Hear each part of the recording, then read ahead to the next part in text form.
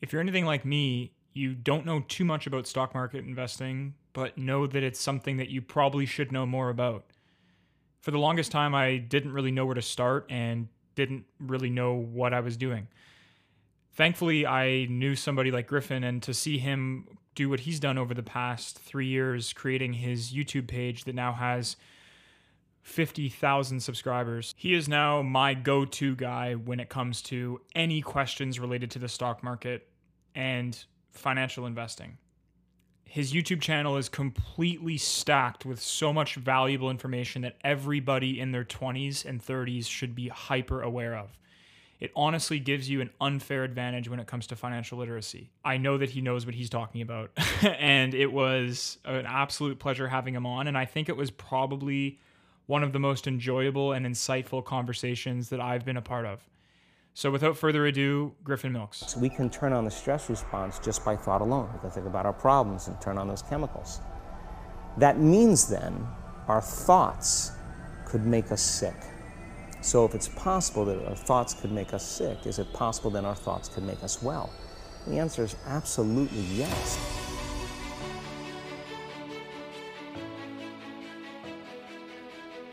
You're listening to the Weekly Call podcast with Austin, Amber, and John. Welcome. It's enormously important that you do have the right friends. If they make you a better person than you otherwise would be, that's the ultimate gift. It deals, for the most part, with success. It deals with people who you started your life off with and what success does to them. People look at you strange saying you changed, like you worked that hard to stay the same, like you're doing all this for a reason. Remind yourself, this fight that you're in, this is what will make you stronger. Hey guys, welcome back to another episode of the Weekly Call.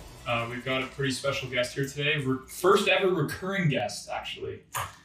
Griffin Milks is on the podcast with us today. We have Griffin, Amber, John, and Austin here. What up? Griffin and I are in my soon-to-be podcast studio office that's slowly coming along. So how you doing, Griffin? I'm doing great. How are you guys doing? Yeah? Straight chilling, man. Straight It's a beautiful chilling. day. So Toronto. Amber's out in Toronto as usual. John in BC and Griffin and I are here in Quebec. So this is the first time that John and Griffin have met. Amber and I did Griffin's podcast solo earlier, and I know John was a bit displeased that he missed that one because of how much content that John watches of Griffin. And for those of you that don't know or haven't heard Griffin's previous episode, you can find him on YouTube under his name, Griffin Milks, where he talks a lot about financial investing. And really, Griffin, why don't you just intro yourself, because I'm probably going to butcher it here. Sure. So yeah, I talk a lot about specifically stock market investing, but then pretty much just all personal finance / investing topics that interest me and that organically the audience has over time sort of expressed an interest in. So that'll usually revolve around stock market investing. I analyze a lot of stocks from a fundamental standpoint, going through their different financial documents such as balance sheets, cash flow statements, etc. And then also I'm getting a lot more into real estate investing. It's something I'm really interested in. So I just share basically my experiences with the audience, and hopefully it can help people along the way. So that's it. As Austin said, it's just mostly on my YouTube channel, which is Griffin Milks. What would I'm you? really happy to. What would you call yourself? Are you a YouTuber, investor? What title would you give yourself? I'd say probably all of the above. Yes, definitely YouTuber. At this point, it's like a lot of people, when you think of YouTuber, you think of like prank videos and all that, but at the end of the day, someone who posts 2-3 videos a week, yeah, I would probably characterize myself as a YouTuber, but definitely investor as well. I'm actively looking to invest in various different securities that interest me and that I think will do well over time. So probably those two things right there. Investing, YouTuber. It's a brand new thing. Brand new title. That's going to be on the business cards. Yeah, Griffin. Yeah, go ahead, John. Well, yeah, Griffin, I was going to ask, do you think that personal finance is sort of trending right now? Like, do you think that it's like a popular topic, or is it just the fact that we're all in that same like early 20s where we all are like, you know what, we should probably take care of this aspect of our lives? I think there's a mix of both. Definitely personal finance is something that's trending a lot more, and it's a lot more accessible to people now due to the internet. When I talk with various different people in my surrounding, whether it's family or extended family, other friends and stuff, it's not necessarily something that was always of interest to people, but now that we have the internet where you can literally binge watch YouTube videos about personal finance and stuff, yeah, I definitely think it's something that's trending a lot more. But I also think it happens to be with our circle of interest, right? Like, for example, John, you were mentioning off camera that you've watched a couple of my videos, and now you're kind of in this realm of like YouTube and other platforms are pushing content to you all the time. So then it's just like, you feel like it might be trending a lot more, I think, than it actually is in the open like society, if that makes any sense. But yeah, no, I imagine some you know people what I mean? based on their interest. No, I agree. I imagine some people Yeah. are getting more cat recommendations, whereas I'm getting Griffin Milks and Graham Safen. Exactly. But definitely it's trending a lot more, and I think it's awesome that it is. More people need to be interested in it and actually take hold of their finances young. All of us here, we're all in our 20s, and it's fantastic that you should start it as soon as possible. So Why do you think it's trending? Like, why is personal finance in a boom? I think investing, so personal finance is like a really broad topic. Let's say investing, right? And let's just narrow it down to investing first. Investing in the stock market is just so much more accessible now than ever, with mostly these mobile trading applications. In the US, mostly Robinhood, Webull, etc. Here we have like Wealthsimple Trade and stuff. 5 years ago or so, when I started investing in the stock market, it was super difficult to like actually start. It wasn't just a question of opening up an account in 2 seconds and then you could start trading stocks. You had to actually like apply. They'd send you, let's say Questrade, they'd send you papers that you had to fill out, send back to them. It was a big process. So I think just accessibility is one of the reasons why it's trending a lot more. Sure. Okay. And then also I think a lot of younger individuals are just interested in being successful type of thing and investing and becoming, I'd say so, yeah. Yeah, like I think it's something that we're interested in. That would be my answer. It's just I guess with it becoming more accessible, more people are actually taking advantage of these ways of actually building wealth. Like yourself, right? Like you're 23 years old. Yeah, I just turned 24 last month, but yeah. Yeah, so 24 years old, and I imagine, do you feel like a lot of your friends look up to you, like you're the investing guy, like when they're like, hey man, like, so like I got like $5,000 and like, I'm looking at, making a dividend portfolio. Like, are you the guy they go to? Interestingly, no, actually. Oh, wow, in a okay. sense. Not because, I don't know, my friends, not really. Austin asks me all the time. Yeah. So you're smart like, friends. Yeah. I'm like, hey man, like I straight up asked him one time, like, yo, what stock should I invest in? And he was just like, not gonna give you anything. It just depends. Like that type of open-ended question is I was like, totally get it. I was like, I had to try. Yeah. But interestingly, not as much as I would have hoped, but if any of my friends or whatnot are listening, my door's open. You can just send me a DM and we can chat about it. Fair enough. And with it being more accessible, because I mean, the traditional model was really like the advisor role, right? Like a lot of people, that's their only really access to the market was through an advisor. And of course, through various books, advisors are sort of got a really bad rap right now. And then of course there's the do-it-yourself, which was really inaccessible back in the day. Like you said, you'd have to like get some, a bunch of mail sent to you, fill out a bunch of documents. Yeah. Trading fees were really high, and then that's now, another thing, yeah, absolutely.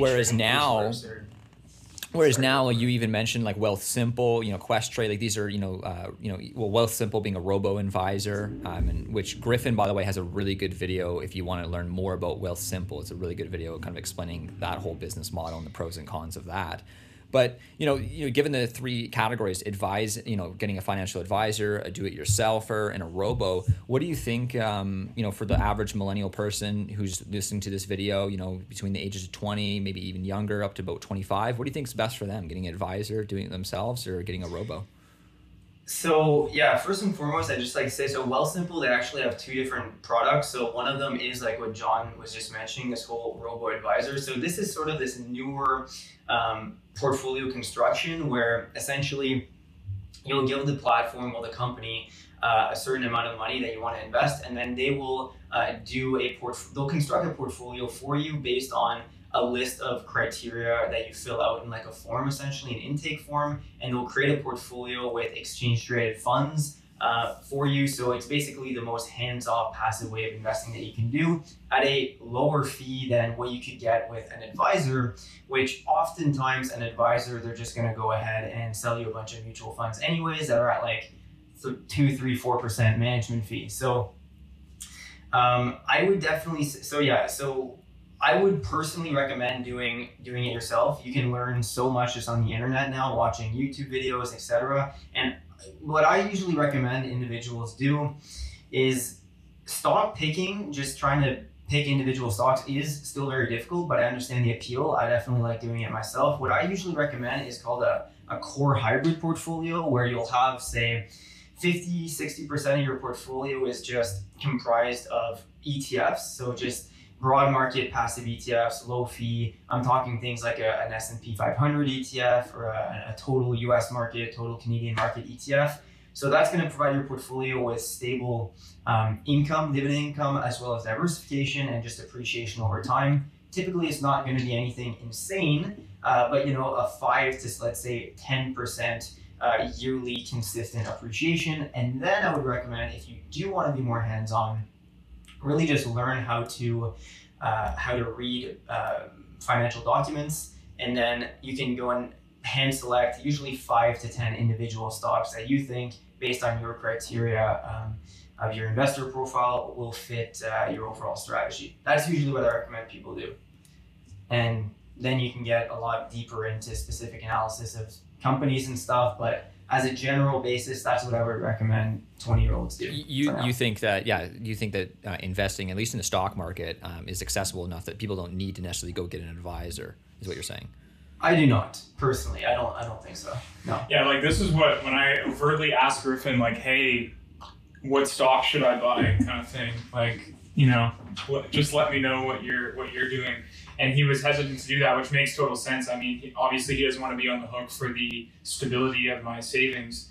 But what I did learn is exactly what he said, is that, and what I ended up investing in was a decent variety of ETFs and individual stocks that happened to be in tech pre-COVID, which was just amazing. A huge salt. Yeah, yeah, and then as well as some dividend stocks as well. So it was pretty. That's what I learned, and I was kind of surprised to hear that. That's because I knew absolutely nothing about investing or trading or anything, like, at all. Like, I would say if there's anybody listening to this who's just like trying to even make sense of what Griffin said so far and what John said so far, like 100% right there with you, or at least I was, 8 months ago. And just through kind of learning through Griffin's channel, through speaking with Griffin, and a lot of what he shared about kind of how to diversify your preliminary investments, like, it's been quite well so far, despite that I actually invested a lot of it on March 5th. So, yeah, which was Griffin, a week before the pandemic. The sole goal of you doing the stock picking, of course, I mean, other than, it seems like you're actually quite passionate about it, and just by watching your videos, it seems something that you actually enjoy doing, right? Despite maybe the math behind, like, the time invested versus, the increased return. Like, you're trying to beat the market essentially with the stock picking, right? And so for the average person, why not just invest all of their money in an ETF, which, just for our listeners who maybe are unfamiliar with that lingo, ETF is an exchange traded fund. It's like a mutual fund, however, you can buy it openly on the stock market. And so one in Canada, which Griffin talks a lot about on his YouTube channel, is the Vanguard S&P 500 fund, which is the VFV stock ticker.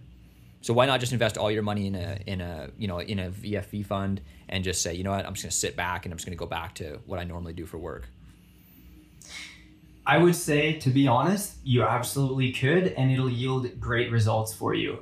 I just have now sort of built a community. Well, first of all, yeah, like you just mentioned, I am passionate about it, so I like doing it anyways. And I've sort of built a community of individuals who like me to analyze various companies. They suggest companies, and I do it anyways. But no, to be honest, I would say that if you want to treat investing really more just as a passive thing, creating a portfolio of ETFs can be an absolutely great thing for you, and over time it'll probably yield potentially even better results than if you're sort of not putting enough. I was gonna say, yeah. Anyways, I was gonna say, if you're just half-assing it, I guess we can cut that out. Oh no. That's okay. Yeah, we're totally good. Yeah. No, yeah, dude. Yeah, this is so much more casual. If it doesn't really We're interest gonna lose you, our all that- sponsors. Yeah. No, but yeah, I think if you're someone, you have your job or your business, and investing is really just sort of a side hobby, and you're not really interested in keeping up with the stocks you're invested in, because that's something I'm really adamant about, of you need to keep up with the financials and the news about each company. So, I have people all the time reach out to me and they're like, yeah, I have a portfolio of 25 stocks. It's not doing too well. What's going on? And it's like, well, which positions, start with like which positions are doing the best, which ones aren't doing as well, and when did you invest in them? What was your reasoning behind it? Why did you do that? Like, there's more to it than just picking a bunch of stocks that Griffin talked about on YouTube. That's why that's why, like, to me, I'm just a guy on YouTube talking about stocks that interest me. But at the end of the day, if you want to be a hands-on investor, you need to absorb the knowledge and kind of apply it to yourself, which I'll concede does take a bit more research and stuff. So anyways, I'm digressing a bit, but back to your initial question. Yeah, I think constructing a portfolio of ETFs can be a great solution. Absolutely, for someone who is there wants like to a particular investor that's maybe like famous that you would kind of say that has inspired you to actually go down the active route? Not necessarily, to be honest. I don't really spend that much attention looking at huge like famous investors or whatnot, because at the end of the day, they're treating this stuff more as a business anyways than just investments per se. Obviously, like, I've read Peter Lynch's books and I've read some Warren Buffett stuff, but in general, I kind of apply value investing principles to specifically dividend stocks now, but a lot of value investing principles for growth stocks now, just I don't want to be that guy that's like, it doesn't apply anymore, but honestly, it doesn't. In the sense of like, Zoom should not go up 400% with no earnings or anything. It just, from a value perspective, it doesn't make sense. So trying to make just logical sense out of it, it's not doable, essentially. I was just going to ask, like, I'm glad you brought up Zoom, because for companies like Zoom and Tesla and maybe you could argue the Shopify, Amazon. I guess, and Amazon. For stocks like that you could maybe classify as just falling under I don't want to use the word trend, maybe that's not accurate, but like for those stocks, it's quite obvious to even me that there's a lot of just behavioral value there, just because of like the stock's going up because of actually like the behavior of people around that stock. Absolutely. Right? Yeah. And then there's actual tangible increase in the stock. Like they release their Q3 reports or whatever, right? So as an investor, like, do you look at one of those, and on paper, they're both, if it goes up a lot behaviorally or a lot value-wise or actually monetarily, in both scenarios, the value of the money goes up in the stock. What do you look at? Like, are you looking at those two things and investing in both of them with different strategies? Do you just, like you said, you just stick to one, or do you actually try to hop on some of the hype, I guess you could say sometimes? Yeah, like, Griffin, like, what's the thought process in buying like a BMO versus a Peloton versus a DocuSign versus a cannabis company? Like, what's the evaluation like? Yeah, I mean, we could talk about that for hours. From a BMO perspective, let's say, I really just look, bank stocks, they're a whole different beast. I look at assets, liquid assets, how much debt they have issued out, bunch of things. That would be more of a value type of reasoning, I should say, strategy that I go for a bank stock. Let's say a hyper growth stock like Tesla. Okay, that's just crazy company. From an actual value perspective, there's no way a technical value investor looks at that stock and is like, yeah, this is worth this much in the market from a value perspective. It doesn't make sense, right? So I think for stocks like that, you need, first of all, growth stocks, what I always look at the most is just how quickly revenues are going up. Because at the end of the day, they're not going to have any net income. Free cash flow is usually going to be null because they're just utilizing so much cash and borrowing more to grow. I just look at how quickly that's just one of the preliminary things, but how much revenue is going up quarter over quarter, year over year. Because at the end of the day, investors who are hopping on like the hype of Tesla or whatnot are kind of looking at, okay, well, what is the impact of Tesla going to be 5-10 years down the line in relation to the automotive industry and in relation to the market share that they're going to be able to go and capture in the US, but also worldwide. Basically, if you're following what I'm saying, every company here is going to be a completely different analysis. So it's really difficult to say for tech stocks and growth stocks. But yeah, if you want to learn more about my different strategies based on different companies, I kind of just go into it as I'm analyzing different stocks on my channel. So that would be something I'd recommend looking at. But yeah. Kind of changing pace a little bit here. What even got you even started investing initially, right? I mean, because you're a pretty young man. Like, what kind of you're a clean cut, responsible guy. You work for the Canadian government. Like, what, were you always like that in high school? Were you always seen as the responsible sort of like father of the group, or maybe that's me inflecting on you? Yeah, definitely not. Not in high school. I started getting interested. I've kind of always been interested in investing and just money in general. I've also kind of always been like an entrepreneur, but it's only in the past 3, 4, 5 years that I've really honed in on, I do like entrepreneurship, I do like business, and investing is a way to massively grow your wealth over time. I'm not going to hide it here. I like money. I like the idea of growing wealth, and yeah, that's something that's kind of always interested me.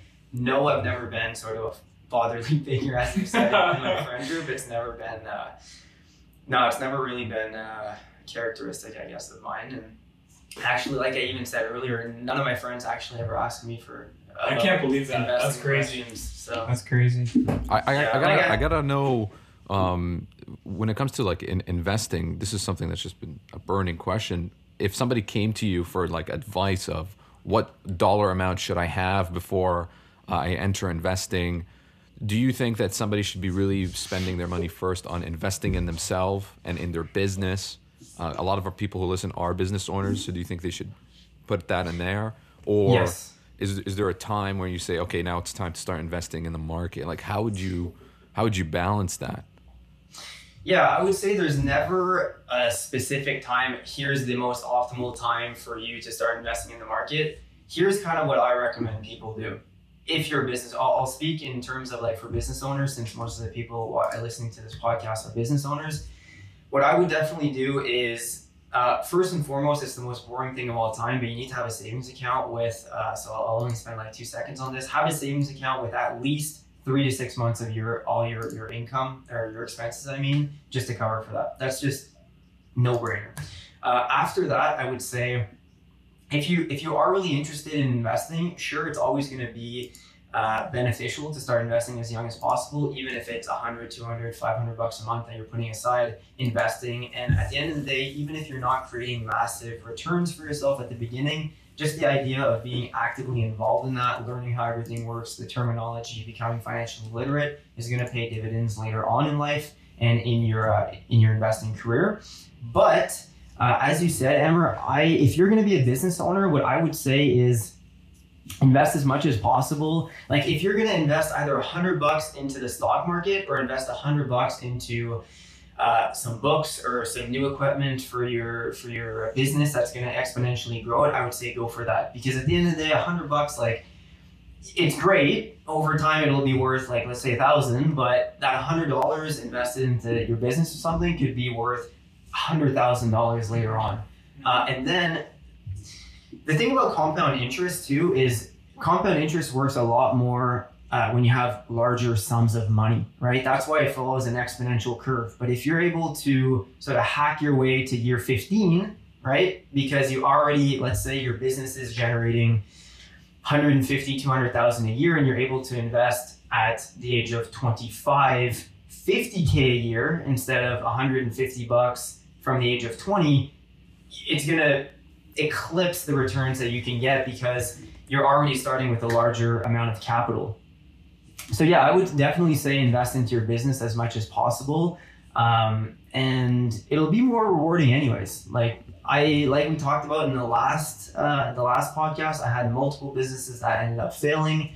Now I've really honed in on this whole YouTube business thing and real estate. But, you know, I've invested into equipment and all that, and that has created 1,000x returns on my investments. So I would say in order, it would be 1, savings, 2, your business, 3, investing, and just kind of 2.5, like invest as you're investing in your business, just to understand how everything works. I know Dave Ramsey swears by the 6-month rule, like the 6-month expense rule. Like it's you need just to have smart, 6 months. honestly. A lot of Dave Ramsey's stuff I don't agree with, like credit cards and not leveraging your money into real estate deals. Obviously, the guy has a lot more experience than me, but you know, real estate, like leveraging your money 20x on a real estate deal, like your net worth just goes up by tens and tens of thousands of dollars every deal you do if you buy an under market deal. That's something we can talk about. What real estate deals are you doing? How are you involved in real estate? So I currently I just sold my first duplex that I purchased last year, about 1 year ago, for a great return. The market right now is just insane, so I just decided it would be a good time to sell. It ended up being a great decision in my opinion, and now last week just closed on a 4-plex in Gatineau. So that's really awesome. 2 of the units are vacant, so we're doing like rental applications right now, which by the way is absolutely ridiculous. It's like overwhelming. Like it's insane. Rental applications for because you're now a landlord, right? That's the difference. Yeah, straight up. But like, I'm not even joking. I posted it at 10:30 p.m. What are we today? We're Tuesday. So at 10:30 p.m. are we Tuesday? Yeah. 10:30 p.m. on Sunday, I think I have 150 rental applications.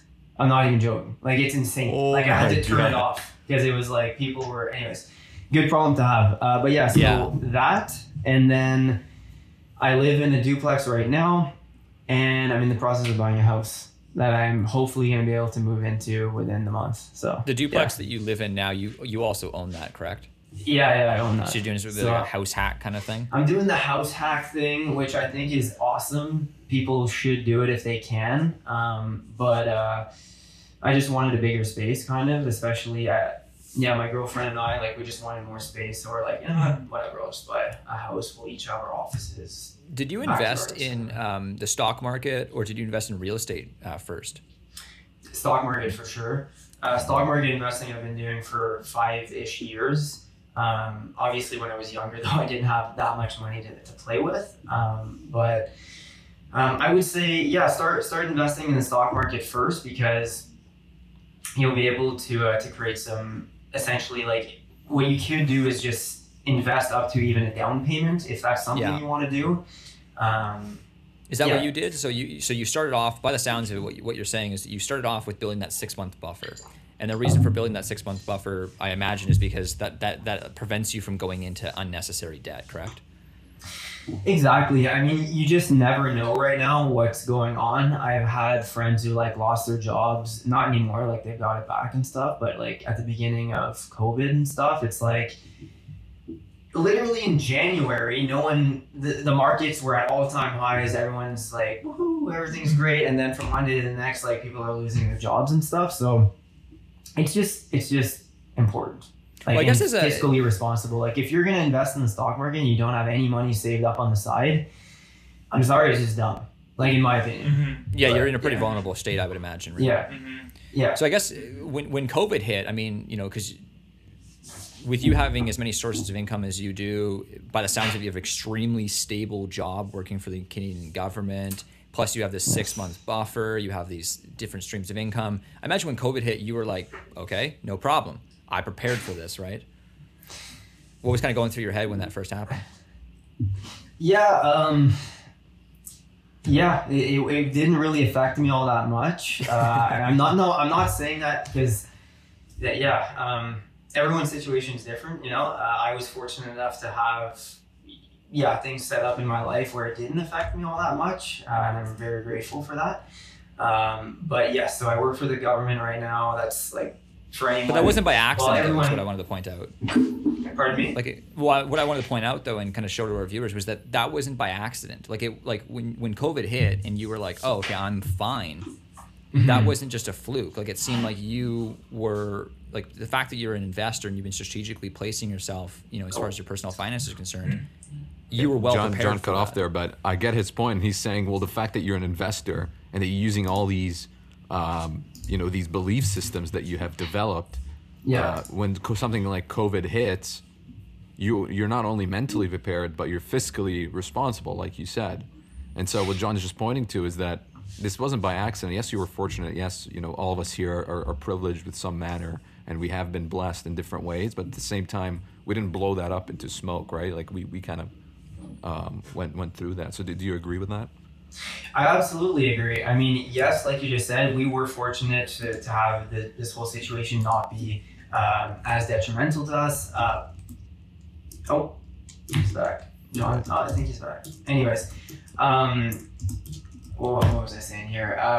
Basically, you need to plan ahead for unforeseen events. And of course, if I wasn't fiscally responsible and I didn't have those savings, and pretty much every move in my life right now is calculated to a certain degree as well. Like, I'm working for the government right now. Is it my dream job forever? No, definitely not. But early 20s, good salary, stability, able to apply for a bunch of loans. Crazy benefits. Oh man, yeah. I was out a few weeks ago playing golf with Griffin, and we were joking that for the both of us, COVID and the effects of it with people having to be at home actually benefited both of us substantially, because you could work from home now and not have to commute in and actually do, like, I think at one point you said you were doing like 5:30, so you could be home by 1:30 working on your videos and stuff, which is insane. Like, and now I get to do, like, same for me. I don't have to be in Montreal. I can be here. And so it's like, anyway. Yeah, like, so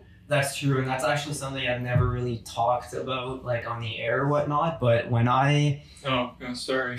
Oh, no, like, it's totally fine. It's just, like... Yeah. No, but yeah, like, what I mean is people... I don't really talk about my personal life all that much at all on YouTube, but, like, it's fine, people only see, like, certain end results and whatnot. But yeah, behind the scenes, all of last winter, the past year, so like the past year before COVID hit, because I wanted to grow my business so much, and also I was working on this other business, but regardless, right? Because I wanted to work on my businesses, but I still had a full-time job and I had to go to the office and commute and stuff. Yeah, I was getting up at 4:15, going into the office for 5:30, coming back for 2, and then working until about 10. I did that for a year straight, and it was horrible. But now, like you just said, John, before it cut out there, I was planning for...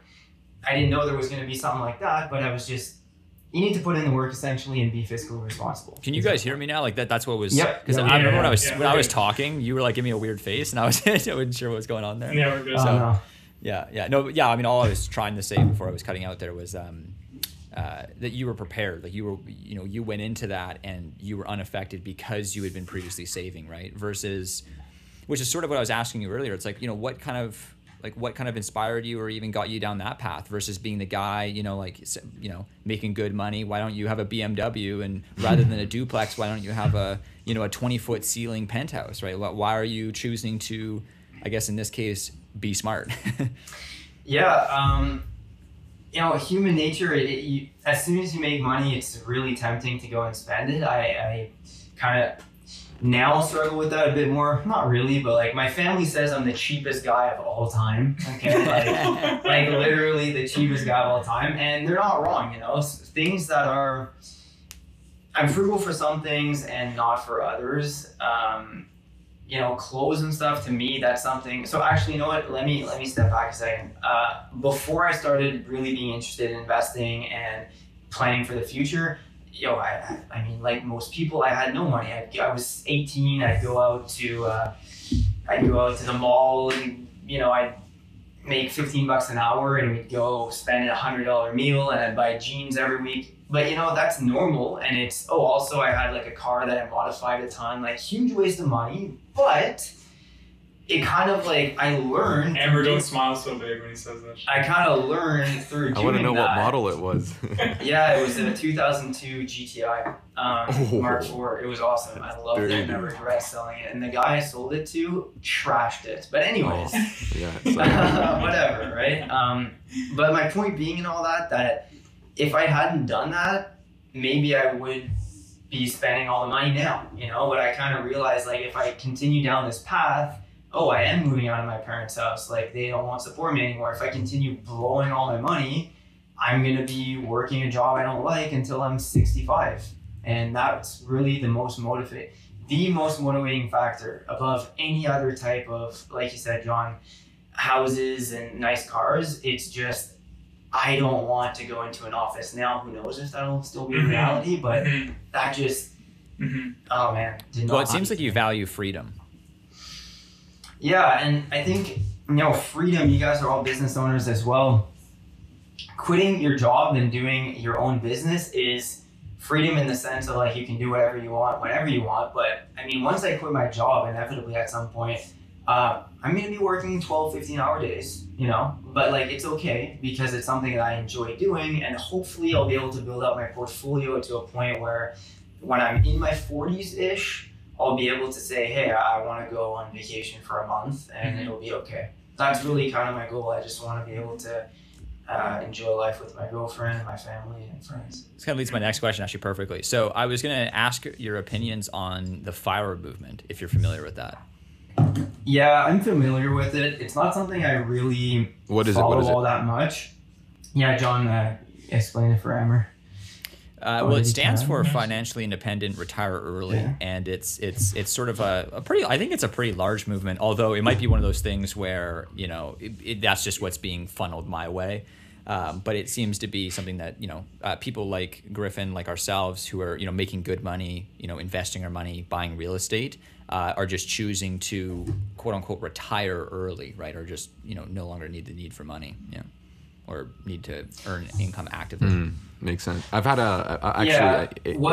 go ahead, sorry. No, go for it. Yeah, Okay. I was just gonna say I've had a new viewer watch one of our episodes, and she messaged me and she's like, it seems like all you guys and all your guests are like very greedy people who are like really only care about money and driven by money. Griffin, but I'm like, no. Yeah. We're not money driven. Yeah. Not at all. We're not money driven. We're freedom driven. Like that's what we actually are working for. Yeah. So, if I want to take a vacation one day, like at the end of the day, no matter what people say, and yes, I understand what she's saying, because the average person, I'm not saying that she's average, that's not what I meant, but like most people, when they think of money, average. Oh, okay. Well, anyway, but the average person, like when they think of money, they instantly think like, oh, this guy is a money-oriented prick. But no, it's because to me, if I want to be able to, take that vacation, go buy an Audi or whatever, like I just want to be able to do that. Like I want to live life to its fullest and be able to have different experiences. And at the end of the day, in a capitalist society, like that's what it is. Like, end of story. Well, it seems like, the way that you're doing it is just more sustainable. Like I imagine, when you're, whatever age you decide, I'm going to start pulling back on the frugality and I'm going to start, living it up a little bit. I imagine that it'll just be a lot more sustainable than the, guys that are blowing their money now. Because, of course, there'll be a point where, I have to continue making active income to maintain this lifestyle. Whereas you're looking like you're kind of building this separate sort of portfolio, right? Which could pay for your lifestyle or, that Audi or whatever car that you want.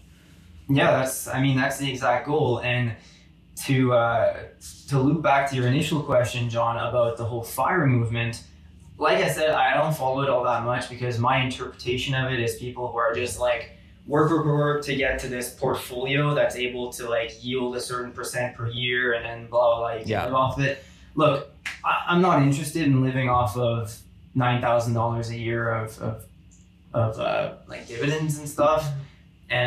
So to me, that's not really interesting. I'm more interested in actually working on, like, The thing is, people who are following the FIRE movement, they're like work for 15 years and then build up this portfolio to then kind of have no plan after. That's kind of how I interpret it versus I'm okay with working. Like, I enjoy working if it's on something that I like doing. I love analyzing real estate deals. I love doing YouTube videos, talking with people.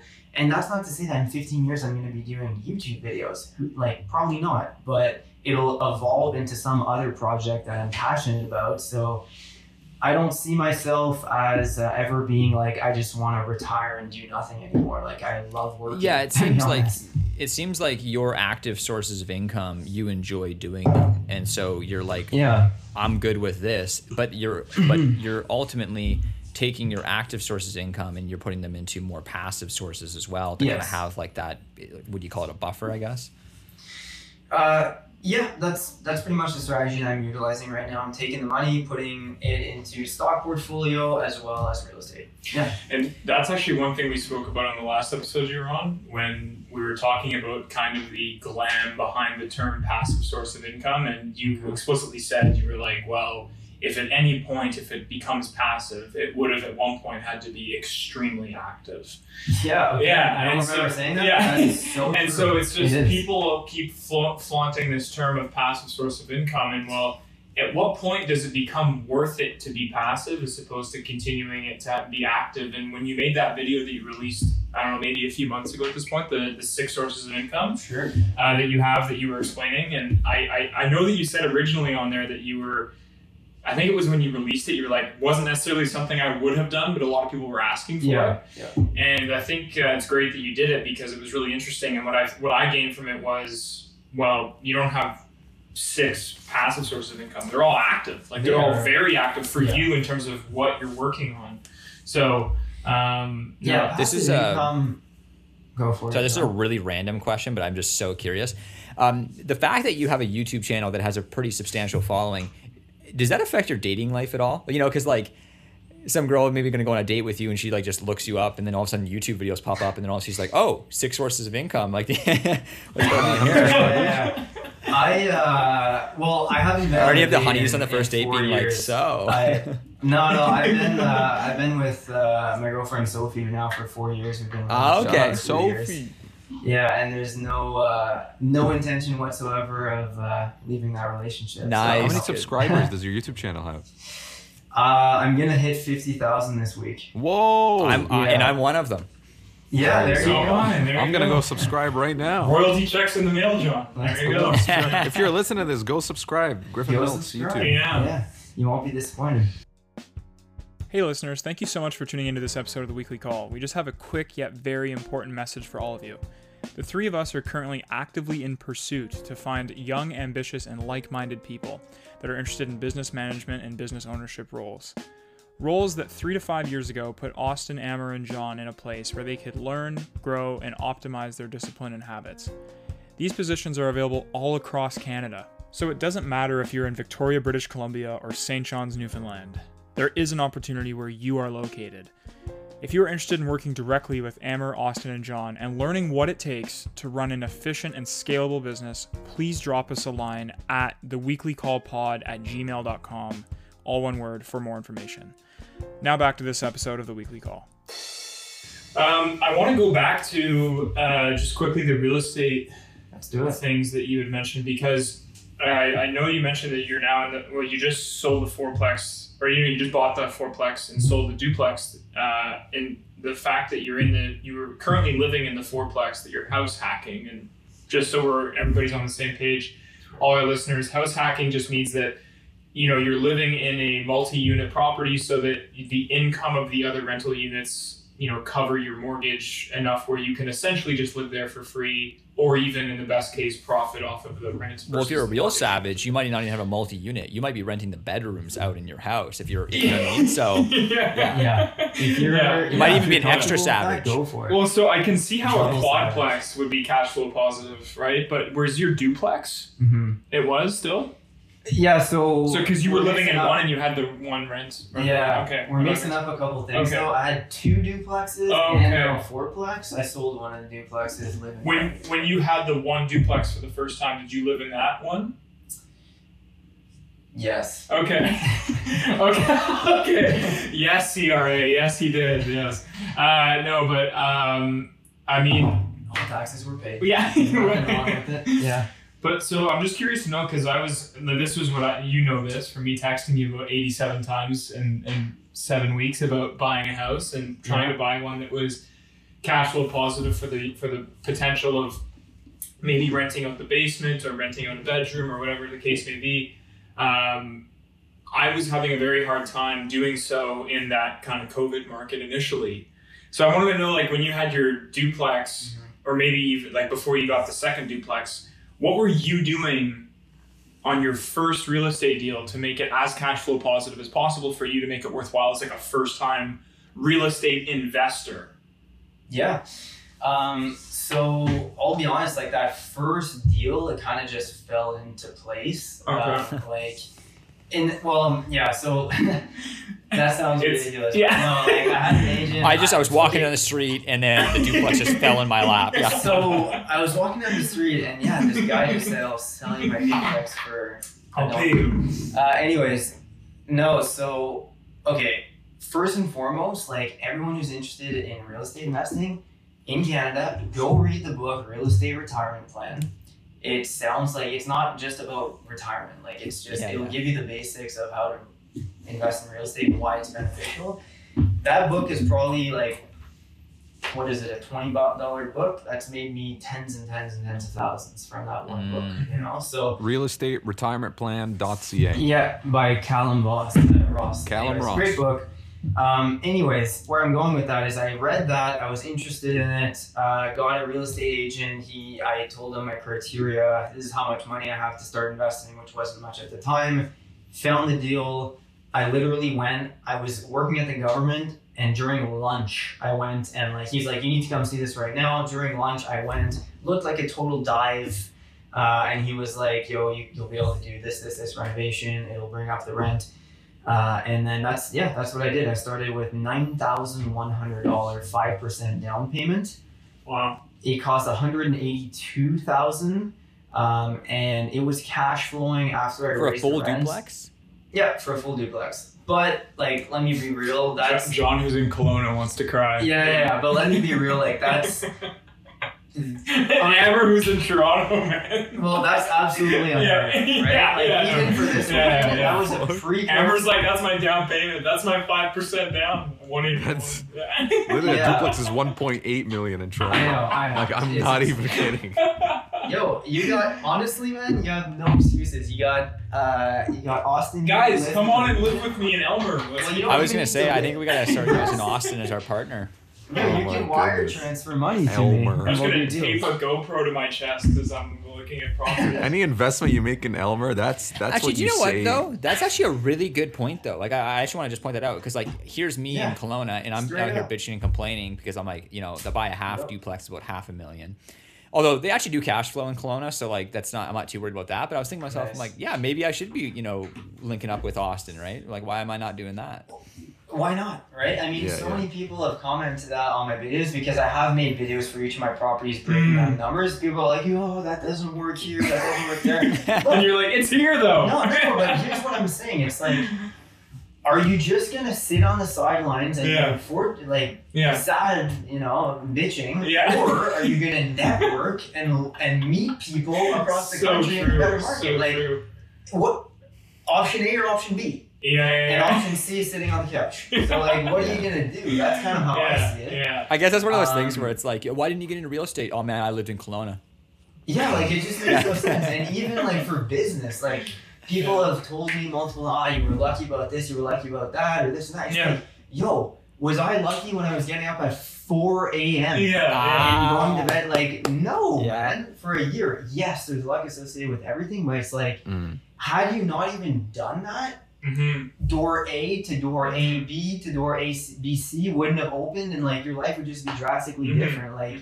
Anyways, so about the whole real estate thing, I sold that place. It was cash flowing $450 a month on a $9,100 investment, and then we just sold it for $250,000 essentially. Yeah. Less than a year later. So on a 20x leverage, what was your What was Yeah, your it was a return on investment? 400% return on investment. And how many years? It was like 10 months. Yeah. Yeah, 9-10 months. 10 months. Right. Are you Something coming like, Elmer let's- John or what? What's going on? Yeah, I know. I was like, yeah.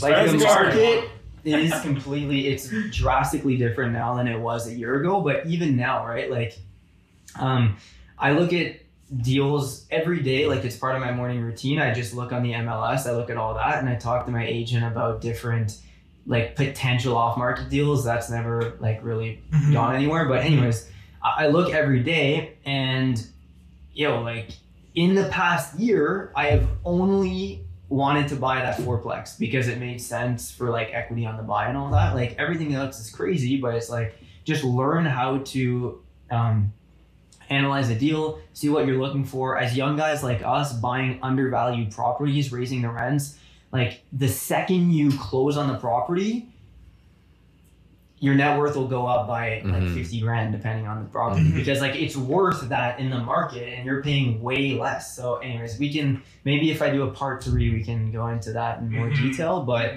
totally. I think that's where a lot of our listeners are interested mostly is real estate, because if it's anything along the lines that I see it through, is that real estate to me seems like something, like I was saying to you when I was trying to buy a property, I like it more because it's more tangible, it's more hands-on, I have more control. I understand that the market may crash just like it could in the stock market, but when I'm looking at my investment portfolio and I'm looking at like Tesla and these random ETFs, and I'm just like, I can't go and flip them if I wanted to, like it's just, there's not as much perceived control. So I think that's a lot of what people are interested in when they listen to this. So it might be worth it. Yeah. It's also a lot more work. Like, Yes. I make it sound easy in 2 seconds we're talking about. No, I mean, I was on my hands and knees changing Yes. floors and patching walls, but like, was it Yeah. worth it? Yes. Yeah. Essentially, Yeah. most of the viewers here are student works painters, so like you're used to Yeah. getting your hands dirty anyways. So. Yeah, well, I Painting imagine- is the one activity that increases the value of the property the most, like straight Absolutely. up. Per It's dollar, actually yeah, for ridiculous. sure. Yeah, like John, a you month were saying? ago. Yeah, go for it, John. I actually John. forgot what I was going to say already, so it's all good. A Yeah, month no worries. ago, I was out having dinner with Austin here, and we were talking. He put on his story this property up in Chelsea, and I was like, man, that property, just the paint job you did, looks like it's worth $100,000 Yeah, more. yeah, Like it's literally, insane. because especially for a house more than a rental property, people for houses, it's all based on emotion. Like, Oh, 100%. it's like when you go to the store, it's like the branding of the place. Like the branding of one product can look like crap, and the other one looks amazing. You'll pay 5 times more for it. Yeah, and I've actually this year partnered with a real estate firm in Chelsea, so that it's kind of like a more friendly agreement than having them on retainer, but it's almost like a validated third party, because when I'm or John is sitting in estimates and we're telling our clients that, they're kind of like, sure, But when they hear from real estate agents that like the houses that get painted sell like this, they're like, It's actually a really good You know? point. Yeah, I have a letter from a real estate agent. I mean, it was a deal because I'm like, I'm going to show every one of my estimates this thing of you. It's like good value for her, but then it's also like a little write up. She's a professional real estate agent in town saying, painting increases the value. So I'm like, hey, here's validation on my part. Also, if you're selling your house, here's yes, for sure. Yeah. That's nice. So John, have you started? Like, what's your plan investing wise? Because you had a bunch of questions for me throughout the podcast about like stock investing, all that. Talk to me. about So your I mean, stuff there. the way I look at it is that I own a business that has tremendous cash flow. However, it's not a growth company. Okay, like my company is not like Zoom where it's gonna shoot up in value 1,000%, right? Because it's just not, it's not a company that would do that, right? I mean, painting businesses are tremendous cash flow. They're not really worth much, so there's not much equity in that business. No matter how much I do. And I'm definitely at that point now where my income has grown substantially enough where even though I can reinvest in the business, the returns are getting lower, right? Like I didn't invest much for the last 4 years. Whereas now that the cash flows are where I want them to be, certainly the goal is to transition the cash flow from my painting business and then reinvest it into the stock market currently. And then I own a condo, but I wouldn't really consider this much of an investment. This was definitely on the luxury side, but there's a really complicated reason for that, because I have a corporation versus my personal wealth, so this is a personal asset, whereas all my money is actually in the corporate side. So there's rationale for that as well. Yeah, I actually want to comment on something you just said there, which comes back to kind of people asking me all the time, you know, what should I do strategy-wise and all this, right? So at the beginning of the podcast, we talked, Amber asked me, would you invest, what would be the order of your investing? Would you start in saving or investing in your business, all that? So John, like what you just said, your particular situation, it made more fiscal sense to reinvest your money back into the growth of your painting business for year 1, 2, 3, 4. And then now that you need to look at your own scenario and your own life and your own sources of income and then say, okay, for me, like critical thinking here, if I reinvest more money into my business, like you just said, I know nothing about painting, but if you're saying that the return on investment won't be as great now that my business kind of plateaued a bit, it'll be more beneficial to invest in equity markets or in real estate over your painting business. So,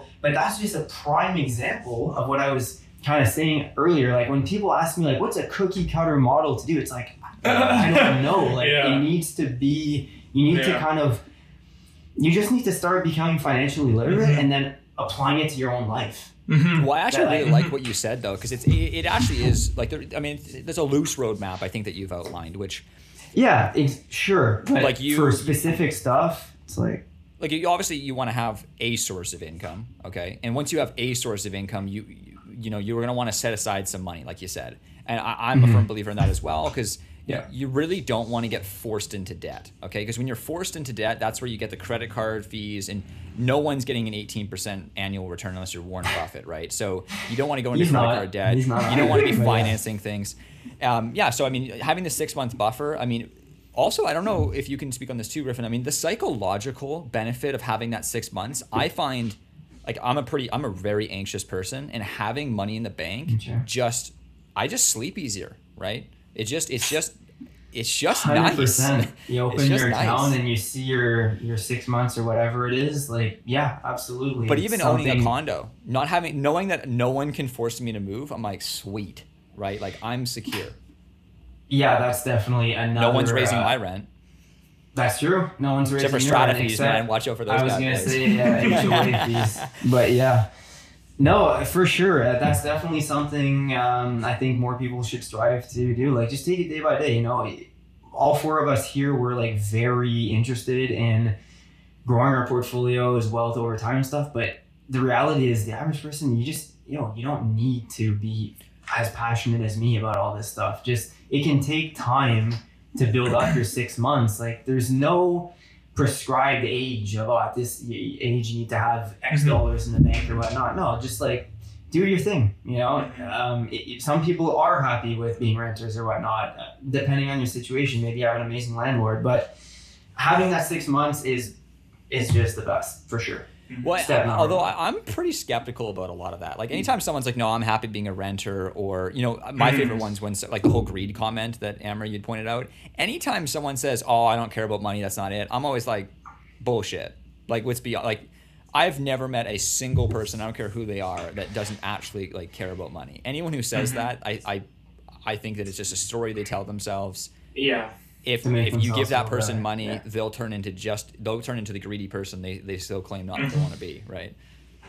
Actually, like someone who hasn't built their foundation though of knowledge, you give them a bunch of money though, they actually probably wouldn't be turned into a greedy person. Because to me, a greedy person is someone who like holds on to their money and like tries to build it up. They probably just go out and get bottle service and like shit. A gluttonous person, like somebody that's just trying to like... I guess so. I never really thought of it that way. Yeah. But yeah, I agree. Like, you know, in our society, kind of bullshit. Like everyone's interested in money, like no matter what you tell yourself. But you know, I mean, I don't know if you face this at all from your friends or family, or you know, maybe just even people that you're meeting. It's money tends to be like a fairly taboo topic for some reason. I've never really felt that way personally, at least with my friend, with myself, and just like obviously. I think it's taboo for we talk people. about it, but like, you know, when I talk to my friends about money and my family, like nobody wants to hear it. Well, yeah, it's but very talking about personal. yeah, but in my Sorry, opinion, John, what did you say? I didn't hear Dude, you Well, I gotta said- listen to what he's just No, said. but Listen to honestly, this. like- Taboo for broke people. no, but seriously though, no, straight up. No, Straight I up, didn't I'll say be that- taboo for broke Austin, people. no, dude, I'll 100% prove my point here, and I'm totally willing to Okay. be like John the asshole here. Fitness is taboo for fat people, okay, and talking about money is taboo for broke people, okay, and discipline is taboo for for people that are indulgent. Like it's just straight up. Anytime someone's like, "Oh, I don't want to talk about that," I'm like, That's gold. really? Because as far as I know, humans tend to be pretty egotistical, and so the fact that you don't want to talk about this. Would it might affect your ego a little bit if we talk about something you're incompetent at? So no, anytime someone, yeah, that's all. Love that. Absolutely love that. Probably has some truth to it. Yeah. But yeah, I think also it's a generational thing as well, and you go back 40 years, no one talked about money. I think. But then those same What I've people been though. told, I wasn't around 40 years ago. Those same people who didn't want to talk about money were forced to talk about money when Serb came out, Yeah. because all of a sudden it's like you're totally everyone looked right. around and was like, It folds right back into our conversation that we started off this podcast with being prepared.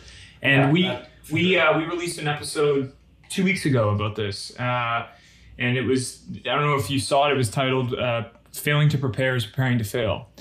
So, I mean, just kind of applying that to what we spoke about with you, I mean, it's not taboo to get up at 4 a.m. and go work a 40-hour-week job so you can come home and work on a business that you're growing on the side. That isn't taboo. You do other money, then it's like, well, the try and second have it's that taboo. conversation with your friends when you're having a beer at a nightclub. It's like it's Yeah, a taboo yeah. conversation, man. Because And John, you were saying this to me on the episode we recorded on Sundays that I forget what we were talking about, but I felt the need to rationalize mediocrity. Do you remember that? perfectly, Yes. And then it stemmed from the conversation of like, well, you're like, sometimes hold on. you have to really I'm not convince unhealthy. people. Yeah. So we're gonna do.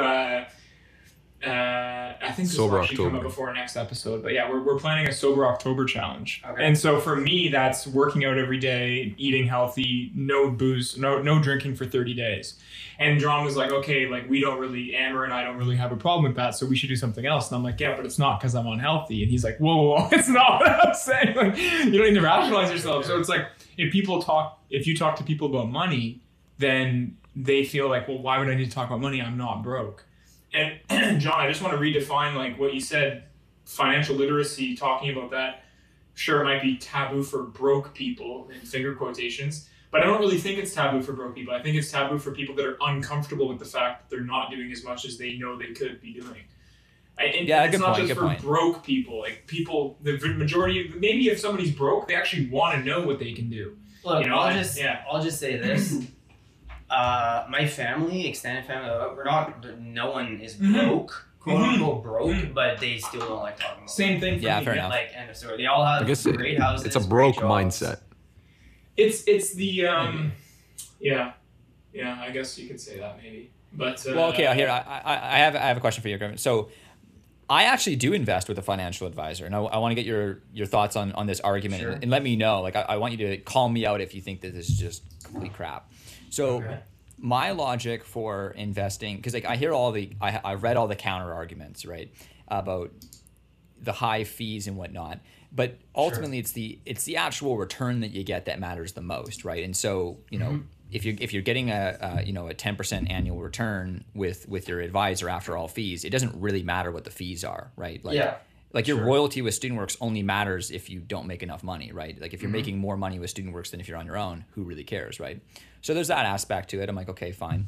But one of the big things, and maybe this is me getting sold by my advisor, but one of the big things that I was like, you know what, that offers value for me is contribution amount. Because one of the interesting stats that I read behind people who do it themselves is that they just don't end up actually doing it.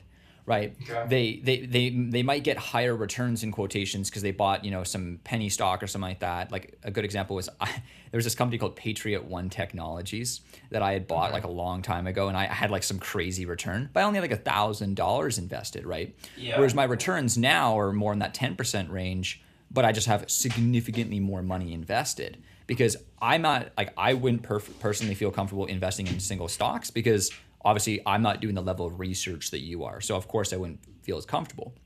But with an advisor, I feel accountable. So every 2 weeks, like I have to go meet him this Friday, every 2 weeks I meet with him. And I don't want to feel like a loser. So I'm bringing money with my, I'm bringing money every single time I meet this guy. And so there's an accountability level there that I wouldn't have with myself potentially. That's a good point. I don't think everyone is John, though, meeting with their financial advisor bi-weekly. That's definitely something that I don't think is common practice. And at the end of the day, it comes back to individual situations as well. Like, I know I'm kind of a broken record about that, but maybe your financial advisor is awesome and he is great, he's qualified, he invests himself. I just know from fact multiple individuals that I've known over the years who are financial advisors who don't even invest themselves and they don't have any money. So it's like, what the heck is that, And I've also seen returns from people who have sent me photos of their returns from certain institutions. Not going to name any names, but it's like during the bull run that we just experienced prior to the crash, I'm talking mediocre returns of like 25%, when even if you just invested in the S&P 500, you would have got a couple 100% return.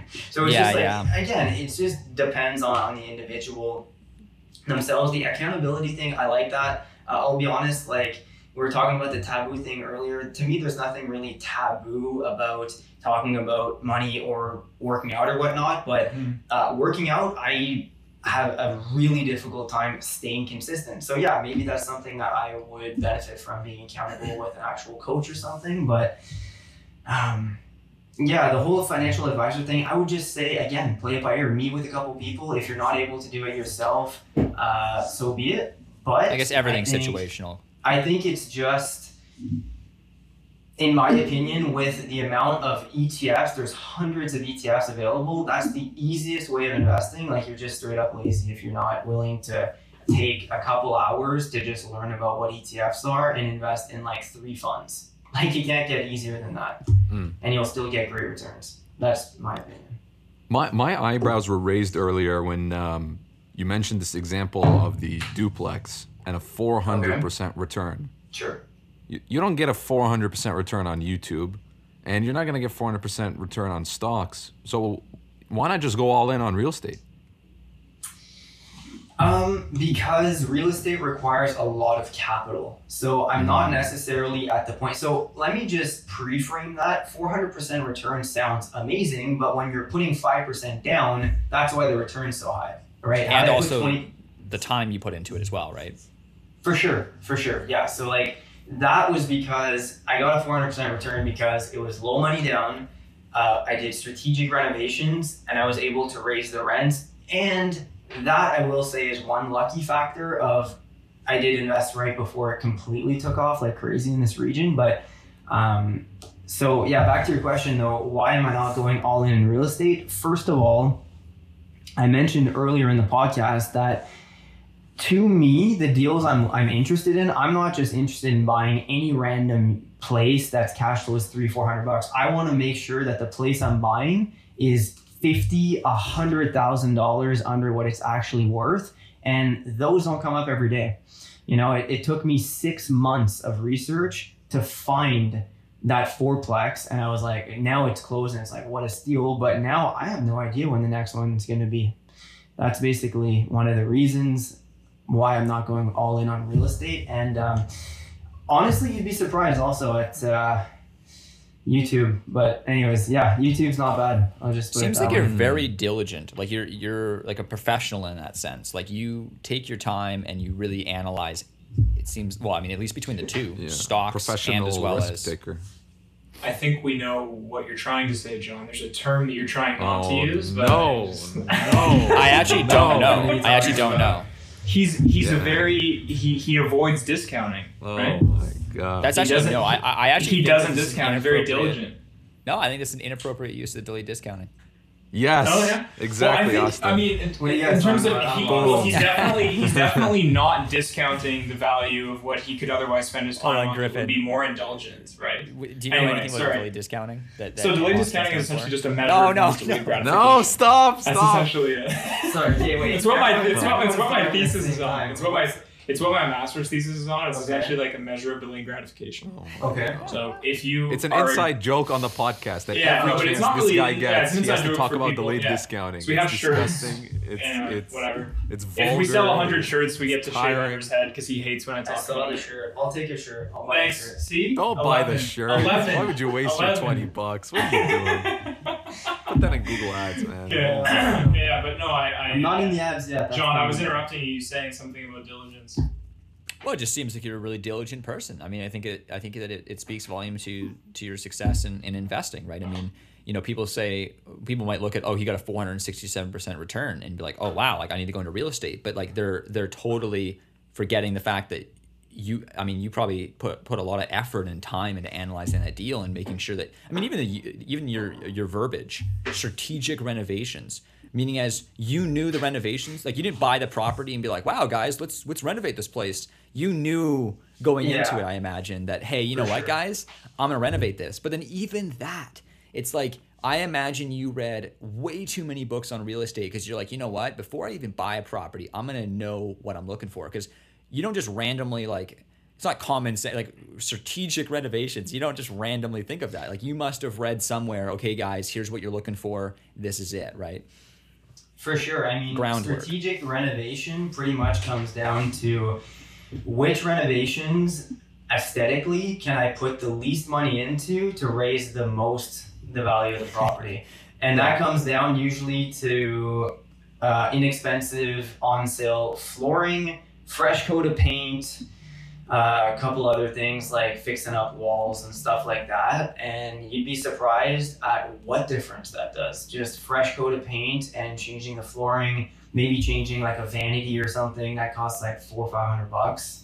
And people feel like they're walking into an IKEA magazine and they're like, I'll take it for 20% above market. Yeah, just stainless steel appliances. That Literally, just stainless steel appliances are the same price as white appliances. Oh, is it? Oh, okay, I thought it froze. But anyways, the vinyl flooring, that the off brown kind of vinyl flooring that everyone wants, right? The quartz countertop, right? Exactly that. Quartz countertops, that is more expensive though, I'll be honest, and it's not something I've He's like, dude, I don't put that. Yeah. He's like, I don't do that. So you're learning a bunch of these things too about like strategic design and how to actually spend the most or the least amount of money so that you're learning. Did you like consult designers with that, or did you? My real estate agent is really freaking awesome. He like, if you want to invest in units, like don't just go and grab any real estate investor who doesn't even own real estate. Like other than like more than his house, I'm saying, because selling houses is all about just emotion and stuff, but buying properties that are for renting out, I would say get a real estate agent who actually has units and flips, because then he already has all the contacts too. Yeah. And he knows like, okay, that's a complete ginormous waste of money and this and that. So anyways. What's your opinion on, so you're buying and renovating these on your own? What I've done with my real estate properties that I've purchased, I've made sure that there was management in place to manage that for me. How come you don't have management? Yes, they take a fee, but what other counter argument would you give against having somebody managing your property? Well, do you mean managing like a general contractor managing the property renovations, manager, or just property manager? So a property manager who would also manage the contractor and the finances and the rent agreement and all that. You know, to be honest, it's just because my business isn't large enough yet, in my opinion. 100%.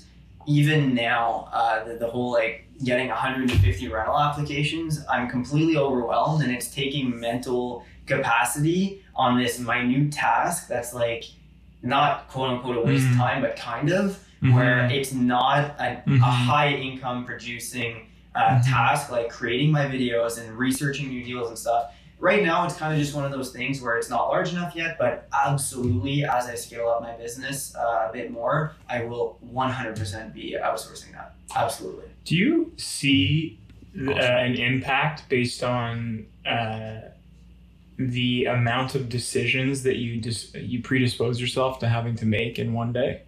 Sorry, repeat the question. Yeah. Like, do you think that there's a negative impact on your efficiency, let's say, just as a function of how many decisions you have to make in a day? Because it seems like you're doing all of this yourself. Yeah, it's and there's just something to be said for just reducing Decision the amount of fatigue. decisions that you have to make in a day. I Because I look at you and I'm like, man, you're efficient, you're smart, you know what you're doing. Do you think there could be a higher return on that if you had to make less decisions? Yes, 100%. I've always been someone who's been very hands-on, and I like to do things myself. But I'll be real, having a job and a full-time YouTube thing, as well as as properties and all that, it's like we're overwhelming, talking and about it's that. getting to a point where it is stressful. Yeah, it's a lot of stress managing all that, and I need to learn to delegate a lot more. So that's one of my main goals. Everyone here on the channel, on the podcast, writes goals and stuff. I already have all my goals set out for 2021, and as they come into my mind, I have a big spreadsheet and I refine them and stuff. But one of the main goals is outsourcing my YouTube editing for videos. That takes 3-4 hours per video. I mean, that's 15 hours right there a week that I could be working on other things. I want to outsource, a bunch of things like that. Have someone who can hook me up with a bunch of podcasts and stuff without even having to do that. I get hundreds of messages a month of companies asking me to do collabs or this or that or whatnot. You're managing it. I don't even read half of them because it's just being in a flow state as I'm working, trying to do videos, and then I have all these things bombarding my life and stuff. It is really difficult, and I want to reduce the amount of decisions. You need an executive assistant. You need a... I think that honestly though, like straight up, I think that's gonna be my next like purchase, quote unquote. Is I want to get a full-time assistant. Yeah. So Amber, Luke Fenn, right? Of course, yes. He has an assistant. Luke Fenn is like I was explaining to you. And so, by the way, Amber, Griffin is good friends with Alexis Millette-Poirier, who was a district manager with StudentWorks when you were there. So they grew up together randomly. Oh, that's crazy. Yeah, weird. One of my best friends. Yeah. Whoa. And so Luke has this title, the same title that Alexi had, district managing other operators, right? So coaching them, consulting for them. And Luke is, for the first year this year, hired an assistant for himself. Because he was coaching 23 operators. Holy hell. So he had an assistant for his personal life because he was trying to start a show and a podcast, and he also had them like kind of like a receptionist, but that would answer things on his behalf, had access to his personal email. I'm not sure how much financial management she did, but I think he paid her between $15,000 and $20,000 for the year, and he said it was like the easiest. Like, it was just like a no-brainer. Yes. Like, what was I doing? Yeah. I know this is a reality. Yeah. So that's amazing. Like, because I'm just looking at that, I'm like, wouldn't that just change the game for you? And even right now, I am completely going against what I said earlier on in the podcast of reinvesting back into your business. It's like, hello. Yeah, that's exactly I could exponentially grow my productivity and video output, and I'm working on like 2 other projects that I've never even really talked about to people. It's like so overwhelming, and yes, I'm sure outsourcing all that could exponentially grow my productivity and revenue. So. That was the one thing that I did last year that was the hardest thing I've ever done, which was let other people into my business to delegate. It's hard. And so there's and what I realized, there's like this there's this psychological conflict between why you shouldn't do it and why others should. And it's because usually if the entity, it's a catch-22. If the entity you're managing, whatever it is big enough to need an assistant, well, guess what? You brought it there. You did it, right? You grew it. Yeah. So there's a really easy story to tell yourself. You did it, so you should keep doing it because others can't. And if you brought somebody else in, they might not do it as well as you. They might not do it as efficiently as you. And then I looked at it and I was like, I plateaued. But like that doesn't make any sense. I know. So then I had to like give the reins of half my business to these 2 guys, and they fucking killed it. Okay. And then I was like, and then they were just like, I was looking at myself and I'm like, why have I never done this before? And you kind of just want to kick them. Yeah. You know what's even funnier? Like, because I went to the same thing. I hired a full-time general manager this year, and not only was like, I mean, I've actually had less issues with the whole delegation thing because like I'm like secretly just like pretty lazy. So like I don't, anytime I can push work off to someone else, it's like no problem, like willing to do it. But not only did Jocelyn come in and actually do all the things I did, she did them better than me. I was like, oh, like low key, like I thought I thought I was all hot. Yeah, and like, you know, we recently brought Larson on as a producer who is just the Ritz. I mean, this guy does everything. He's making me look like a total like dweeb with editing these like the edits that he puts together for our Instagram. I'm like, oh man, this people are gonna be like, yo, clearly this isn't the same person, but in a really good way. And so you kind of just get your standards proved wrong. And I mean, just you were talking about editing, like maybe there's something that, you know, somebody else could not only do, let's say 10% better, but even faster. Oh, and then, you know, it's like 100%. Like people could. It's crazy. Yeah. As I said, one of my number one goals for 2021 is to get someone to edit my videos better than I can do and help me just churn out more I know, content. like, you can find a website where you can find some people overseas, like in India, who are amazing at editing, and like you just pay them like $2 an hour. Is this fun? It's that's one of those things that people say. Amber's like, okay, really getting into it. Other than the whole ethical thing of paying people $2 an hour, I still wouldn't go that road. Like, I still want it to be something personal. I would want it to be someone in the region that could come over to my house or studio and we could just brainstorm. Any proactive listeners listening to this podcast, I think what Griffin is trying to say is that he's actually accepting applications for an executive assistant. So. Yeah, read between the lines. I pay more than $2 an hour. Yeah. If you're looking for a mentor that knows all about YouTube, $2 that knows all about real estate, that knows all about investing, then he'll be willing to exchange some information for a little bit of work. So if you're looking for a mentor, Griffin's totally, because, you know, also I have companies, there's companies that do everything in life, right? I have companies that they inbox me and they do YouTube editing and stuff, but to me, just sending my raw clips to some random person in Texas, like that just doesn't interest me. Yeah. You know, they have, no, but literally. You need like, trust. You need to trust these people. Full disclosure, like when you're filming a YouTube video, between your clips and stuff, you're reading stuff, you're you know, eating a sandwich or whatnot. Like, I'm not sending all this stuff to random people who can like just post that on the internet. Yeah. You know? Oh, I forgot to edit out the sandwich. Sorry, I'll take it down. Yeah, exactly. I forgot to edit out. Yeah, but here's the thing, Griffin, is that like even I get the personalization thing. I get that it's like you want to at least know the person. Totally understand that. That's fair. Sure. But they will screw up. Yeah. They'll screw up. Like, I'll fuck No, it's not a question. No, it's not a question of like everyone's human. They'll screw up. I screw up sometimes editing my videos. It's more just like a trust with. Sure. Yeah. Okay. Because like at the end of the day, they're just raw files of me, like in my studio. And, anyways, my point just being, I just want it to be someone that I can actually speak to in person. Yeah, and I think it's absolutely insane that when you mentioned to me the last time about how long you spent editing videos, and then I realized that throughout all of your endeavors and the 6 bags that you have your 6 octopus arms in, it's more. It's you're the only employee for the most part. And so like the one thing I think that if you don't get me wrong, you have surpassed John, Amber, and I in fields that we aren't even close to you in. The one thing that we might have experience in that you are trying to gain is just managing people. Delegation. 100%. Yeah. And so like that's just, man, like that. The thing that I learned most when handing off all this responsibility too is like, you can ask Mark now, and one of them actually co-owns my business with me now. And he, you know, for the short period of time there, you know, my tendency is like jump in and solve the problem when they do make a mistake. And then when I make a mistake, I completely overlook the severity of it. You know, it's a bit self-serving. Yeah. And because, you know, and we have this rule in place where, you know, he just says this word and it's like snapping me out of being like the micromanaging POS, you know.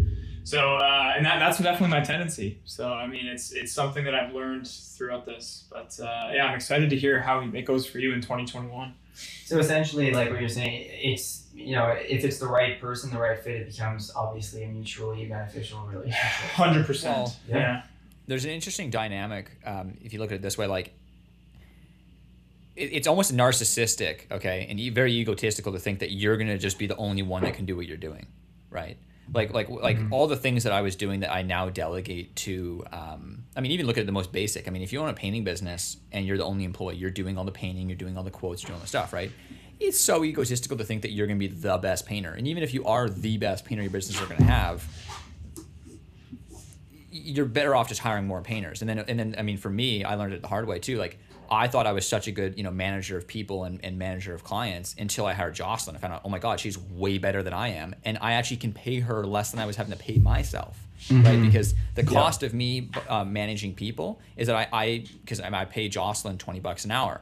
So the cost of me managing people, okay, I'm saving $20 an hour. But if I go and do more quotes, I'm earning hundreds of dollars Way per more. hour. Oh yeah. Yeah, so, you know, for you, for editing, right? I mean, that makes complete sense. Yeah, like, because you said on your, you said, what was it? Your ad revenue or something like that for your YouTube channel. You figured after all of your time spent on your YouTube videos, you figured it was minimum wage, $15 an hour. So. Yeah, well, yeah, kind of. That's from your video, brother. that's what you told me. I wrote that down. It depends. Like, you guys are delegating that, right? It's probably about that, but anyways, yeah. And I mean, it's not like you're walking around saying that you're the best person at this stuff. No, not at all. Like, our video I editors. think what John's trying to say is just that, like, if you're the only person there, that, I guess it kind of becomes an assumption of some sort that you know, there wouldn't be somebody that would be advantageous to look at it. And I guess, for the most part, you're a very independent person too. No, sorry. The point that I was trying to make there, though, is that the real bread and butter of your business is you in front of the camera, right? Like, how your YouTube business makes money by I mean, obviously, is I watch your videos and then there's ad revenue because of that, right? So the more time you can spend in front of the camera, the better. So if you hire someone to do your editing, right? Like, how long is your average? How long do you think it takes you to film your average video? Not editing, just simply in front of camera. The filming usually, like an hour to an hour and a half. So if it takes you 15 hours to edit a thing, you could make a video, you could film 15 videos, and then in the same time you could pay someone to just edit one. Exactly. No, and also, you know, so I get 15 times more Griffin milks. That's what everyone needs in their life. Yeah, 15 more times Griffin milks. No, it's really interesting, and you know, like I went to business school and learned all about this stuff. So why I'm not applying it just makes no sense. And we're not trying to pick on you. Either. No, it's funny though, because like, it's not. Of course not. This is awesome to have a conversation about this because it's really pushing me to out of my comfort zone and doing that. So well, it's interesting though, because even listening to you talk about ETFs and things like that, I'm sitting here like, fuck, I still got a financial advisor. I'm still paying him like 1% plus the 2% for the mutual fund. I'm sitting here like, damn, maybe I gotta do this myself, right? Maybe I gotta ditch those old arguments. Just to put things into perspective for you, actually, John, as a side note regarding the fees and stuff. So I'm doing a course right now anyways. In one of the lectures, I'm kind of going ahead and comparing mutual fund fees versus ETF fees, etc. Over the average 30-year investing period, if you're someone who's starting with $5,000 and only investing $500 a month, meaning the complete basic investing schedule that a normal person would have, like a 0.5%, which is actually high for an ETF, but a 0.5% management expense ratio versus a 3% mutual fund management fee, which it doesn't sound like much, right? Like that 2.5% difference, that equates to like hundreds of thousands of potential dollars. Well, that was my question earlier though, is that like, so I understand that like there's like, I fully understand the math behind like, I'll be paying hundreds of thousands of dollars more. But if the return after fees is still higher, that actually was then worth it. Would you agree or no? Yeah, potentially, but my point being that most of these people, like, so your advisor, is he actually like cherry picking stocks? No. No, exactly. No, like, that's my point. I'm just simply buying into all I'm doing is like I own the Power Growth Fund with Diamond. Yeah, it's a mutual fund. Exactly. Yeah, it's a mutual fund. Yeah. They make that exact same fund in an ETF for 0.08% management fee. Like, that's what I'm saying. Like, it's just like, why would you? Why don't? Yeah. Yeah. Because here's the thing, most of what I've spoken about is passive ETFs where there's a lot lower, but there's also active ETFs. Like, that exists as well, where it's literally the exact same thing as a mutual fund, but you can buy and sell it on an exchange during the day. Active ETFs, you're going to have a dedicated, like, there is a fund manager who's buying and selling, cherry picking stocks all day, every day to try and beat the market. Like, a prime example of that in the US is like the ARK ETFs. Those are all actively managed by Kathy Wood, who's the manager. Anyways, she just buys and sells stocks, and the returns are astro-frigonomical right now because of the industry. But my point just being, you can find alternative financial products that have less fees than like a traditional mutual fund. Yeah, because I guess it's the advisor that you're saying is potentially the part that's not really worth it. I mean, even the guy what bank is this with, or investment group? If you don't mind me asking. He's like, I think it's Quadris Investments. It's like, I think it's okay. Well, anyways, I haven't heard of that one, but let's just say it's not a bank. Average, it's a private firm in town. Let's just say the average person who just says, I want to invest, walks into TD, they're paying this individual a salary too of like 50 G's a year, so you're paying for all of that. You're paying for the overhead of the fund, you're paying for the overhead of the branches and all that. It all goes into it, versus an ETF is there's a lot less overhead and stuff. Anyways, we've talked a lot about investing, but yeah, it was a great conversation, honestly. I don't know if you have any more questions for me, John, or Amber, or Austin. I think we gained just an absolute tremendous amount of insight here. And Griffin, I have one last question. Yeah. When you're, I don't know, let's say 40 years old, and or I would say even like 50, okay, and your son walks up to you and he's like, Dad, how did you get so rich? Okay, that's the question. What do you think is going to be like your son? This is how I got rich, like this business here or this there. And I don't mean like in a vague sense how you got rich, like your whole philosophy, but just like if my son asked me, I'd be like, oh, well, I ran a painting business when I first started, and like I retired after that. Or maybe someone's like, oh, I was a stockbroker. Like what's your thing that you tell your son, like, oh, I was this? Well, I'm going to tell him I was a real estate investor, and I just found a business that was active income, aka for me the YouTube, and a job, and I just reinvested as much as possible. Like, to me, money's not something I ever really talked about with my family all that much, but I'm going to be the complete opposite. Like, from a young age, my kids, I'm going to educate them on everything there is to know about what I know. Literally, like, uploading my knowledge to their brain straight up. Are you just gonna like park your kid in front of your YouTube channel and be like, okay, son, start watching?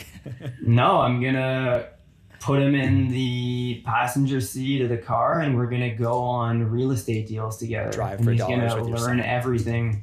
Well, at that's point, what Grant Cardone did with his parents. Oh, did he? Okay. His dad was a Wall Street broker. Okay. He would leave work, put Grant in the back seat, and they would drive through real estate neighborhoods. And it was like, no way. That's how it started. Actually, I think I did hear about that. He was saying he was a broker, but then he was investing in real estate or something. So it was like ironic. Yeah. But yeah, I mean, I don't think there's a clear answer to that. And like thinking about myself when I'm 50 years old is kind of like unbelievably difficult. But definitely it's going to be something like what's the point of life if you're not even educating your kids? Like, let's say I do build up this amount of wealth, and everyone here as well, like if you just hand the keys to your kid and no education, like what's the point of that? Well, I have really strong respect for one of my friend's parents who we know is quite wealthy but just doesn't do that. Oh, really? Yeah, and I find that a lot more rare. That's weird. Just like all of his kids are paying for everything themselves, have bought their own vehicles, have that's and just like not. He's really instilled like a good philosophy in them too. But I mean, sure they understand how he did what he did and stuff, but I would say the other route's a lot more common of just like, hey, let's just go. Oh, you're going to college? Let's go get you a car because you need to drive to college. Let's go. Yeah, I agree with that. Then of showing them the ropes, because at the end of the day, like, if you don't even pay for your own first car, I mean, full disclosure, my parents bought me a $700 Toyota Corolla when I was 16. $700? How dare they? That's so unfair. How dare they? But that was awesome, We need to put that in the disclaimer now, because this is all. This guy is not self-made. This guy. Yeah, his parents bought him a $700. This guy's a fraudster. He's a loaded individual. Anyways, but I'm definitely gonna try and instill as much knowledge in my kids as possible. Yeah. And like you said, John, you said he'll be able to plant them in front of the YouTube videos and share them there. But Griffin, I know you mentioned to me earlier that you were off air, that you're also in the process of building a course. Mm-hmm. So do you want to just fill us in on that quickly before we wrap up? Yeah, I mean, kind of what that's going to look like and what people can expect. So amidst everything that I've been doing, all real estate and all that, I've been also building an investing course for specifically stock market investing, because even with all my videos and stuff, there's only so much that you can speak about essentially on a YouTube channel. So this is basically a course that's going to be all about from zero knowledge whatsoever about stock market investing, all the way to building your own balanced portfolio all yourself. Everything I personally know about analyzing balance sheets and all the other financials, my thought process. So if that's something of interest to you, definitely just subscribe to my channel so you'll be notified. I'm not sure when it'll be. I've been working on it for like 7 months. I should be done by, I'd say, November. But yeah, really exciting. So if that's of interest to you, definitely subscribe to the channel. Go for it. What framework do you use for your course? Are you using consulting.com? No, I'm not 100% sure yet what I'm going to use. Like, I've been creating my course. It's going to be a video format course, obviously. So I've just been creating all the videos like on my computer. I'm not. But did you use like Sabri Subi? Did you use Sam Ovens? Did you use any of those guys as your framework? No, not really. I kind of just created a course. Like right now, I'm not really thinking of the marketing yet. Like I know my target audience and all that for like basic marketing standpoint stuff. But in terms of all the funnels and all that, I haven't defined all that yet. I'm kind of just really focusing on creating a product that I'm proud of, that people are going to actually benefit from. And then I'll focus on the marketing aspect and stuff. Yeah, because Amber's in the process of building a course too. Oh, amazing! About what? Yeah, it's teaching tradesmen how to run successful trade businesses. It's like awesome. the A to Z of how to do it, but through a course. And that's why I wanted to ask you about that, because I have so much knowledge on that. I know how to use ClickFunnels. Nice. Okay, we'll be in contact. Nearly perfected Facebook ads. I can show you where to host your website. Let's go. And where to even host your course in a format that's very simple. Dude, I got you. Amazing. Yeah, we'll definitely be in contact then. That's something I could absolutely utilize your knowledge on that. So when are you looking to launch your course? In 8 days. Nice. I've been working on it since April 4th. Yeah. Yeah. Since I moved out. Okay, isn't it? So April 4th, that's around the time I've been doing mine as well since then. Isn't it the most time-consuming thing of all time, creating a course? Yes. Like, because as you're refining the curriculum too, you're like, oh, I need to add this, I need to add that, I need to add that, and then it just stockpiles. And now it's like I think 70 lectures and stuff, and it's people are definitely going to have their people are going to have their money. Griffin, how many minutes per video? My average runtime per video is 55 minutes. I love it. 55 minutes per video. Okay, that's really impressive. No, mine are probably anywhere from 15 to a half an hour. Okay, but you have 70 of them, so you probably have around 35 hours of content. I'm not surprised at all with all of Griffin's diligence that he talked about and everything he does. It's like Griffin would be so the guy to like release like a 1,000-page like book. Like if you've ever Well, here offered, it he's is. the You guy who's wanted made it. thousands. Here it is. Yeah. Yeah. You guys want to know about investing? Boom. Yeah. Yeah. No, but that's fantastic. Yeah, good luck with your launch. Have you like been building a list and all that, or what's your strategy? So the first thing we did was actually a proof of concept. So like, would people actually pay for this? And we had somebody pay for our course, so we know that's correct. And before that, we found 5 people who were willing to pay us some good money, where we took all the content that we were going to put in the course and just taught it to them orally. Okay. And they were getting results. One of our customers before working with us was at $12,000 a month. After we gave him all the content, in the month of August and September, he did over $120,000 just in the month. He runs a renovation business. Wow. We helped him close a $50,000 project, showed him how to do that. So, and then I would go to someone like Luke and other people in StudentWorks who have businesses, and I've showed the content there, and they're getting results from it.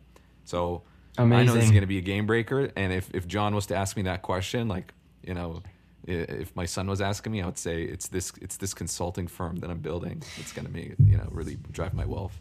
Yeah, I mean, consulting really seems like an amazing thing. It's completely different niche what you're doing than what I'm doing, but I mean, the results speak for themselves. You know, what people are, the results that you just mentioned of some clients and stuff, it's going to be game changer for the masses. And isn't it just really motivating to you have certain knowledge and you just want to share it with people who are actually willing to take it in and like pay for it? Because at the end of the day, like nothing. Where does this go?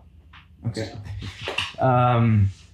Yeah. Anyways, yeah, no, that's fantastic. It's really yeah, but I get what you mean. It's like you get the idea, and then you have to write the script, and then you write the script, you put together the slides, you sit down to record the video, and then you're halfway through, and you're like, man, I should have included this in the beginning, and then exactly you restart, and then Crazy. you get this whole. Do you use Trello? Do you use Trello to like organize your course and what it looks like, or? No, it's just folders with subfolders on my Mac. That's amazing. Okay, it's ridiculous. I have this like big board, and every like week has different videos, and every videos has different subsections, and each subsection has different slides. That's like that's the template that the people who are viewing the course are seeing it, right? It's the user interface. Oh, okay. Yeah. So it's just like that's what. Okay, I'm lost for a word here. It's the framework of how it's like a website. He's organizing it all. It's the UI, the user interface. Yeah, user interface. Yeah, that's it. Yeah, you've got like modules, I'm assuming, and then it drops down to lecture. Actually, after we finish this recording, I'll show you my website and my course, so you can get an idea for it. Awesome. Yeah, let's do it. Yeah. Well, this was just as amazing as I thought it was going to be. Like, this was awesome. Yeah, this was great. Thank you so much for coming on. Before I ask you to share with our listeners where they can find you, we always ask every guest the same question to wrap up. Okay. If you could use 3 words to describe the strongest mindset that somebody could have when it comes to achieving what they want to achieve. Number 1, consistency, perseverance, and just hard work. Straight up, it's simple, but that's what it is for me. Love it, man. Well, thanks so much for coming on. Please let our listeners know where they can find you on all so my main platform really is YouTube. It's just Griffin Milks, my name, and then Instagram as well. I try to post various different things on there. It's just Griffin Milks also. Those are my 2 main platforms. Simple as that. Great, so man. Thanks for having me on the channel. It was really And where can they send that executive admin resume to? Yeah, you can send. Honestly, if you want, you can send it to coin2capital@gmail.com. With a 2? And it's 2 like the T-O. letter 2? Coin2capital. Yeah. Okay, at gmail.com. Yeah. Well, there we have it, folks. Thanks so much for coming on again, Griffin. This was amazing. So we'll see you guys next week, and Griffin will catch up soon. Peace. For sure. Awesome. Hey listeners, thanks so much for tuning in this week. As usual, you can find us on Instagram @theweeklycallpod or through email at theweeklycallpod@gmail.com for any questions or comments about any of our material, and just to kind of pick our brain or even challenge us on a few things we said today. The intro and outro music was brought to you today by William Scott Thompson. You can find him on Spotify under that name. He has a lot of other great material on there that you can go listen to as well. Thanks so much for tuning in this week, guys. We'll see you soon.